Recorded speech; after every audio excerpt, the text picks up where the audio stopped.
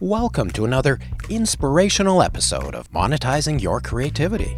Jen Duffy is in fact the manager of Roots and Shoots Canada. Now that's a program for youth sponsored by or under the mandate of the Jane Goodall Institute. I see my art as the art of inspiration. My goal is to inspire people to love the earth, to live with the earth, not just upon it. Monetizing Your Creativity asks the question, what does it take to earn a living with your creative talents? So if their passion is art, we've had some wonderful mosaics done in schools that honor the Four Directions, for example. We've had people write songs. We have had beautiful art installations made out of recycled bottles, for example, another way to create an installation out of it and raise awareness. We want them to use their creativity and get awareness out in any way that they can. We focus on the success principles common to all disciplines by interviewing producers, directors, writers, actors, cinematographers, music composers, animators, designers, and much, much more. Learn how to create your own path to success. Let's roll. Well, hello everyone, and welcome to another episode of Monetizing Your Creativity. I'm your host, Marvin Polis, and joining me as always is your co-host, Fred Keating. We are back in Edmonton, Canada today. We like Edmonton because Edmonton is an arts hub of Western Canada. In some ways, it's actually a hub of the world, and we're going to get into that in our interview here in just a moment. We're outdoors in a lovely park, and you're probably going to hear some birds chirping, a little bit of wind in the background. It's just a lovely place to do an interview. Fred, tell us who we have. Well, we have those birds. You've already introduced them, which is part of the charm of this particular part of the country. But we also have a special guest, Jen Duffy. Now, Jen Duffy is in fact the manager of Roots and Shoots Canada. Now, that's a program for youth sponsored by or under the mandate of the Jane Goodall Institute. The Jane Goodall Institute is a global concern, but in many countries, Canada among them, they have their own separate JGI chapters, if you will. And Jen Duffy, I have to read you right from this biography because I couldn't believe it when I first read it. Jen's passion in life is to inspire and empower people to celebrate the wonderful diversity of the world around them. Well, of course. But it says here, prior to joining the JGI team, Jen walked lions in Zimbabwe. I got to ask her about that. That's pretty amazing. Managed 3 schools in South Korea, taught biology and community health in Canada, and most recently created the Tales from the Science Buffalo. That's an educational outreach program with the University of Alberta, engaging Aboriginal students and training teachers through Indigenous ways of knowing. So, Jen Duffy, thanks very much for joining us today. It's my pleasure. Thank you for having me. Given the resume I just read, you should be somewhere in your mid-70s, but... I look a lot younger than I am, but I'm not in my mid-70s. Okay, no, I can tell that.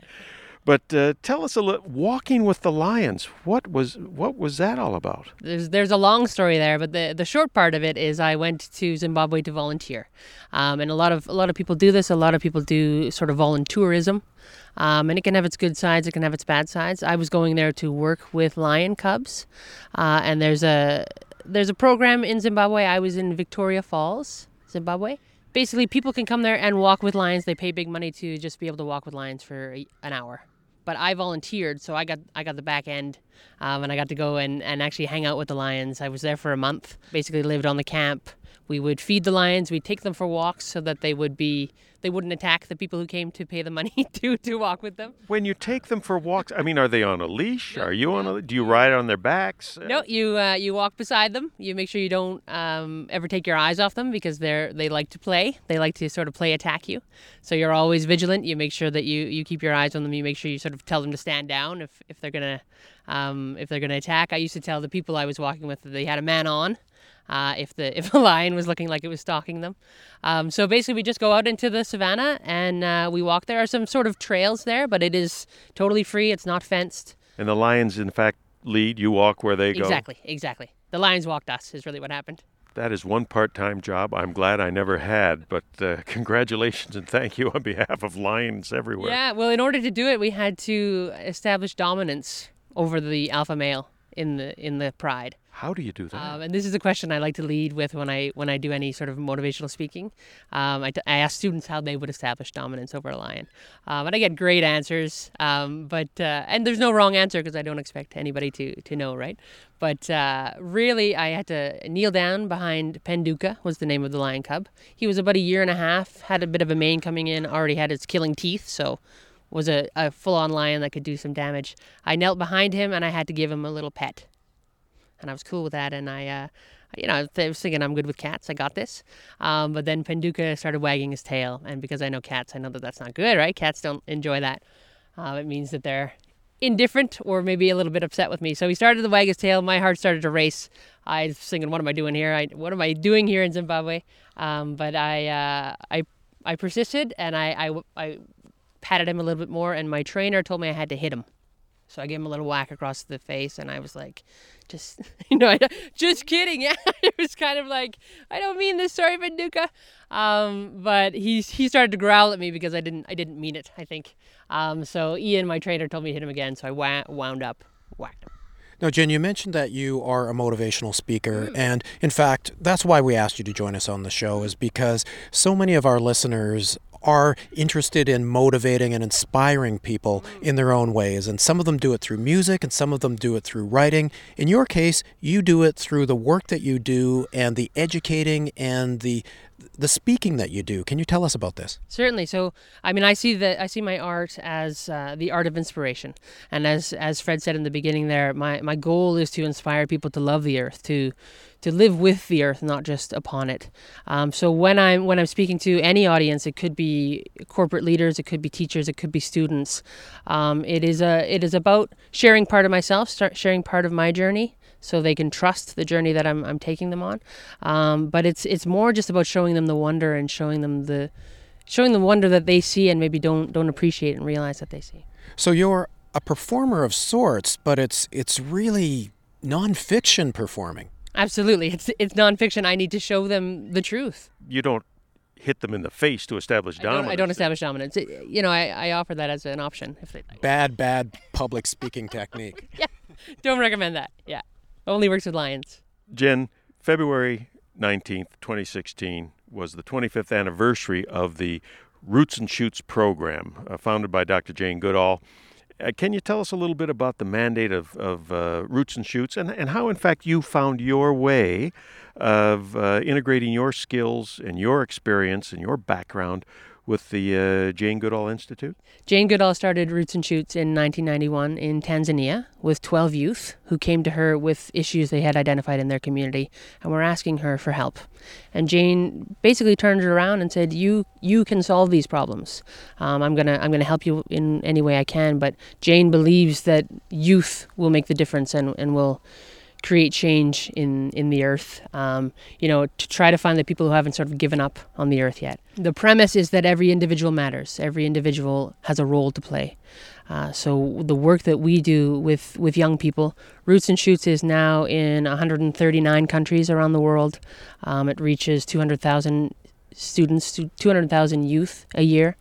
And these are youth that we're calling the next generation of Janes. And, you could imagine a world that was run by Jane Goodall. It would be quite a lovely place. So the goal there is we are inspiring these young people to see the world and their place in the world differently, to look at the world as a system, to look at the world as something that they're a part of that system, and humanity is sort of important. Yeah, humanity is definitely important, but not not the only thing on the system. Yeah. What's your role in all of this?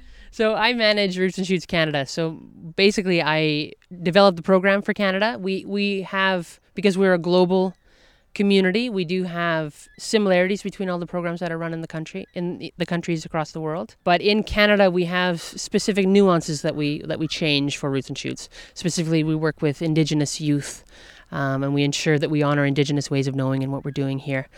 So I manage the development of the program here. I manage training of the educators here in Canada. We have 400 Roots and Shoots groups in Canada, from coast to coast to coast. So is there an educator associated with each of those 400 groups? There'd be an educator or a responsible adult, a program facilitator.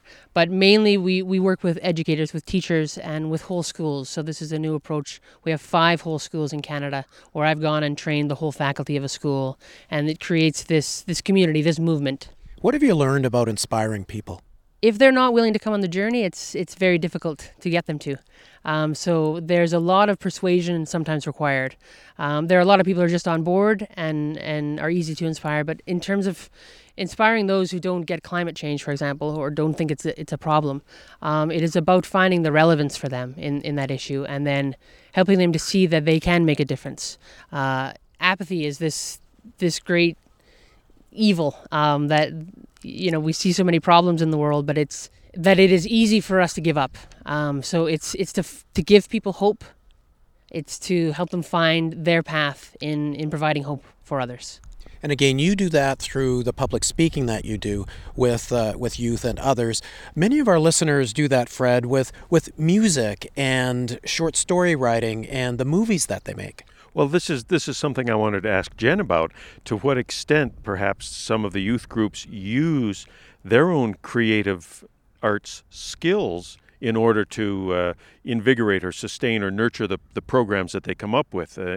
Given the youth's familiarity with the digital world, for example, can you give us any examples of youth that are exercising this creative bent in order to get the message out?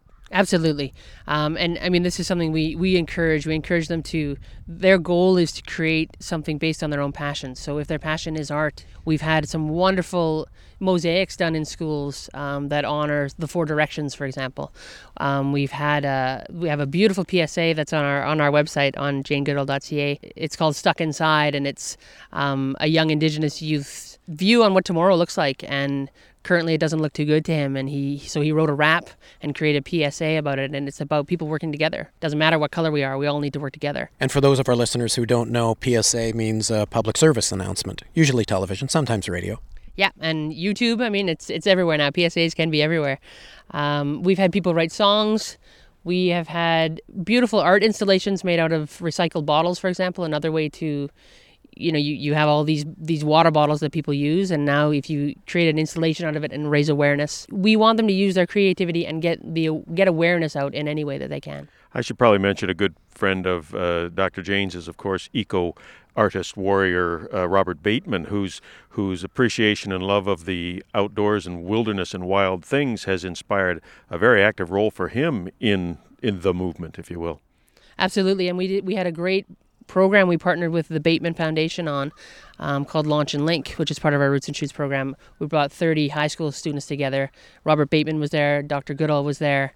We had a beautiful, inspiring night where they both spoke to them, but it was really about them passing on the torch and saying it's your turn, and it's time for you to stand up and have your voice be heard, because the future needs you. You've touched on so many different topics here, and I really want to get into the nuts and bolts of the Roots and Shoots, of what options are available to teachers as well as to the youth themselves to perhaps help motivate teachers and classmates to get involved. Would you mind terribly if we visited with you at another time in the near future to get a bit more detail on how more young people could get involved in some aspect of this work? I would love it. You are welcome anytime. You have no choice. We have to wrap. There's a lion coming up the path. That's okay.